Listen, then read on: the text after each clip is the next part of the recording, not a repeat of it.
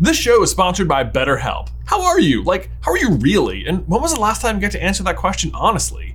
Therapy lets you feel all your feelings in a safe and supportive space so you don't have to pretend anymore. Visit betterhelp.com/super to give it a try. How did Fred and George figure out how to use the Marauders map? Hey, brother. Boy, howdy, y'all. You might be aware of our deep love for good old Fred and George. I mean, who doesn't love twins? Look at mine. They're adorable. But Fred and George are just such incredible, constant comic relief all the way throughout the story. Well, right there until the end when they aren't, which, wow, this got dark fast. But I'm not here to talk about that. Seriously though, they're always the perfect blend of laughter, fun, good morals, better times, and of course, mischief. Everyone, where they are, what they're doing, every minute of every day. But then there's the scene where they respect the needs of their fellow students to study for their OWLs, and I love the extra layer that brings to the characters. Now, you might have noticed that we've been rather quiet on the Mayhem front during the Easter holidays. What was the point, we asked ourselves, of disrupting leisure time, continued Fred. No point at all, we answered ourselves,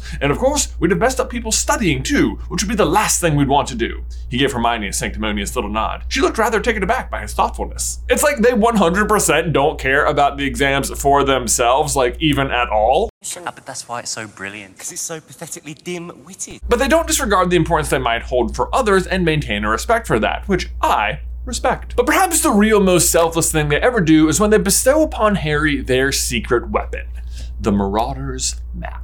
And I love that the reason they give it to him is because Harry doesn't have permission to go to Hogsmeade because he blew up his Aunt Marge, who, as a reminder, is the literal worst. If there's something wrong with the big language. It's like Harry's getting this marvelous reward for beach balling Aunt Marge. But the twins really managed to get a double whammy out of it because not only are they encouraging mischief just by giving Harry the map, but as far as they know, Harry is like the prime target of current escaped convict Sirius Black, and they're just like laughing in the face of all the precautions put in place to protect him.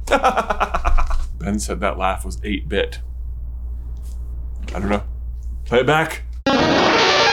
They are certainly living up to the passphrase that activates the map, which they promptly explain to Harry. I solemnly swear that I am up to no good. And boom, Messrs. Moody, Wormtail, Padfoot, and Prongs proudly present the Marauders map. A highly accurate depiction of Hogwarts Castle and every single inhabitant in the castle and where they are at that moment. Or almost everyone. More on that in a bit. By the way, Messers here is a pun I feel like gets drastically overlooked because if you don't know, Messers is actually a word for a group of misters. But then this particular group of misters like mess with things, so Messers, misters, Messers, get it? Yeah, you get it. Oh, brother, this guy stinks! But glorious puns aside, my real question for today is, how did Fred and George ever figure out that specific passphrase? Today, we find out. Hey, brother!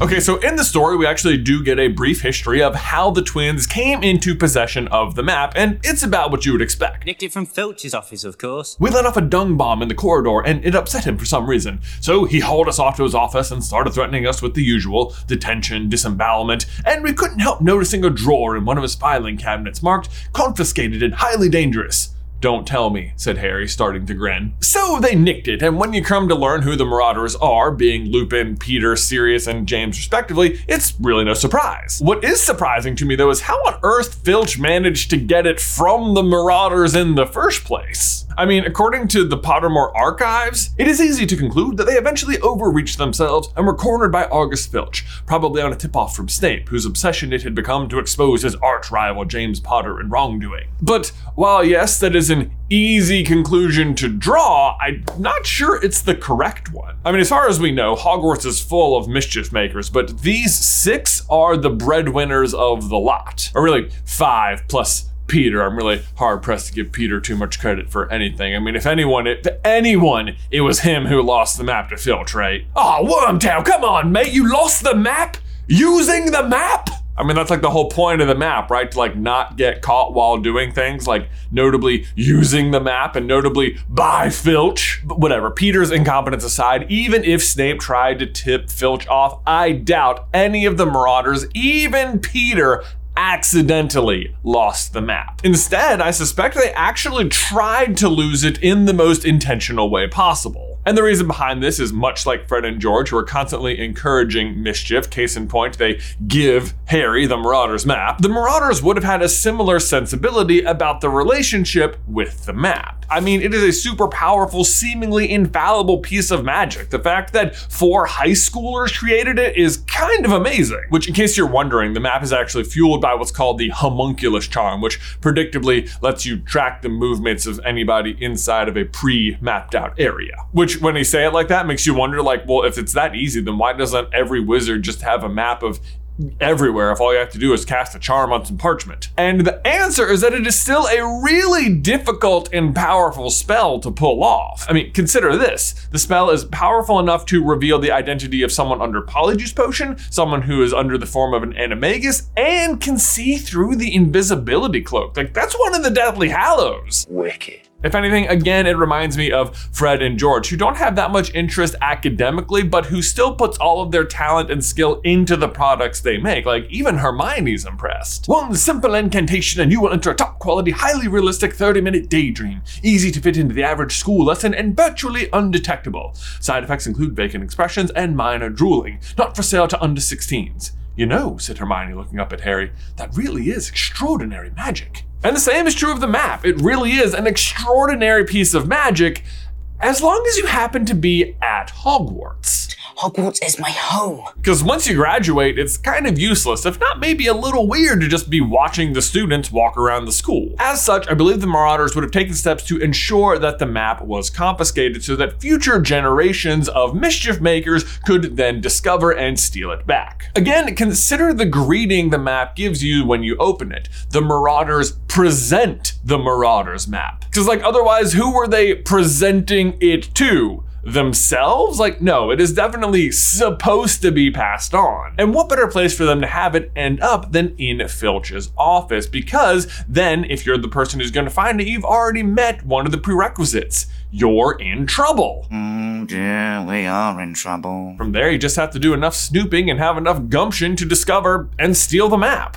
What, like it's hard? Honestly, it wouldn't surprise me if Filch didn't actually take the map from them at all, if they just broke into his office and planted it in the drawer labeled confiscated and highly dangerous. All right, guys, now we need to take a quick break to give a huge shout out to today's sponsor, Uncommon Goods. Like the Marauders map. Okay, so I don't know about you guys, but as I've gotten older, gift giving is just as much fun, if not more fun, than gift receiving. Like, there is just no greater feeling than when someone opens a gift you gave and the whole room is like, oh my God, where'd you get that? Well, let me tell you guys, the answer is Uncommon Goods. I'm literally giving you a gift-giving secret weapon. They do such a good job of finding not only items you've just never even thought of, but so many of their products come from small businesses and artists. But let's focus on the unique. My wife Beth and I are constantly so busy, but one of our favorite parts of the day is when the kids are in bed and we can just plop down on the couch with a big old bowl of popcorn. And you know that feeling when you're like super lost in a movie, but then suddenly you nab a kernel from the bowl and it's just like, ah! Well, not anymore, thanks to this amazing kernel sifting popcorn bowl I picked up for her birthday earlier this year. It's a problem I never knew even needed solving, but now that I have it, I cannot go back. And in the meantime, the bowl itself is just literally a piece of decoration in our house. And this is just the tiniest taste of the sort of things you can find at Uncommon Goods. I recommend just visiting the site and start scrolling. Like, check this thing out. It's a make your own reel viewer, like that toy you had when you were a kid, except you can put your own pictures in there and then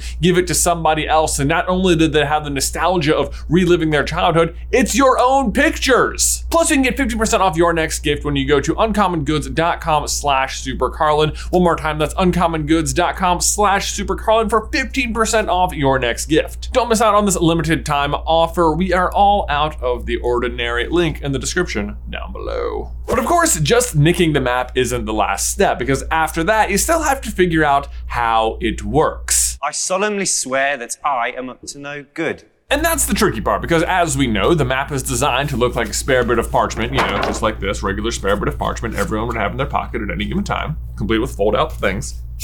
And we know that if the map feels like it's under scrutiny, it can come to life of its own accord. This is literally what happens to Snape when he correctly assumes that there is more to the parchment than Harry is letting on. Also leads to probably the worst incident of immediate self-narration in the history of wizard kind.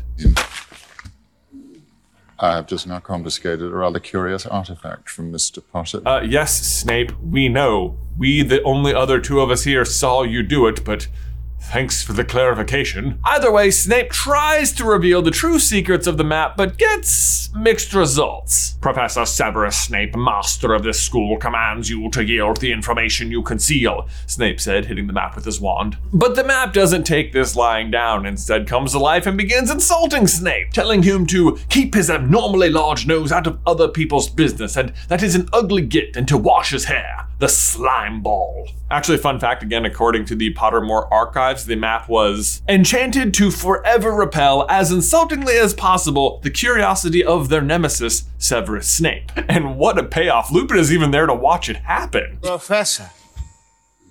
But it does make me wonder what would have happened if, like, anyone else had tried to get the secrets out of the map. You foul and loathsome evil little cockroach! Either way, fortunately for Harry in this situation, Lupin is present and doesn't miss a beat. I seriously doubt it, Severus. It looks to me as though it's merely a parchment designed to insult anyone who tries to read it.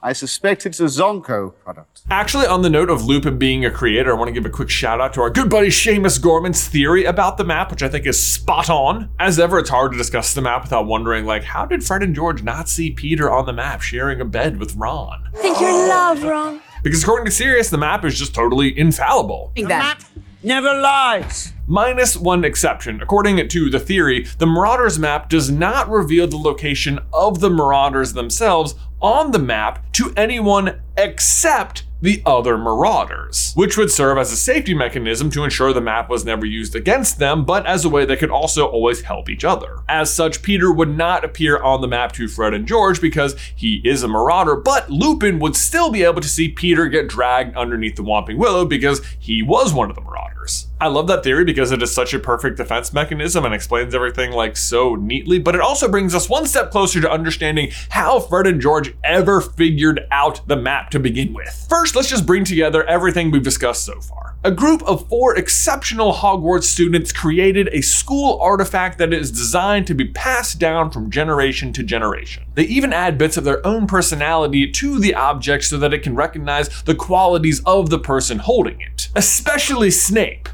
the slime ball. But oddly, this sounds a lot to me like another Hogwarts artifact, the Sorting Hat. 4 exceptional wizards of the age create a Hogwarts artifact that includes a bit of themselves in it that can recognize the qualities of the person wearing it. Heck, each of the Marauders kind of represents one of the 4 Hogwarts founders. I mean, I know they're all in Gryffindor, but even that kind of works out because the hat originally belonged to Gryffindor. James would clearly be the Gryffindor, the courageous, although admittedly arrogant and kind of cocky one. Lupin is the brains of the operation. He would be the Ravenclaw. Peter, goes and joins all the Slytherins. He's the Slytherin. And that just leaves Sirius with Hufflepuff, which we actually made an entire video about how Sirius is a Hufflepuff. If you want to check that out. Short version, loyalty is like the #1 most important thing to Sirius. He would never betray anyone ever. I would have died!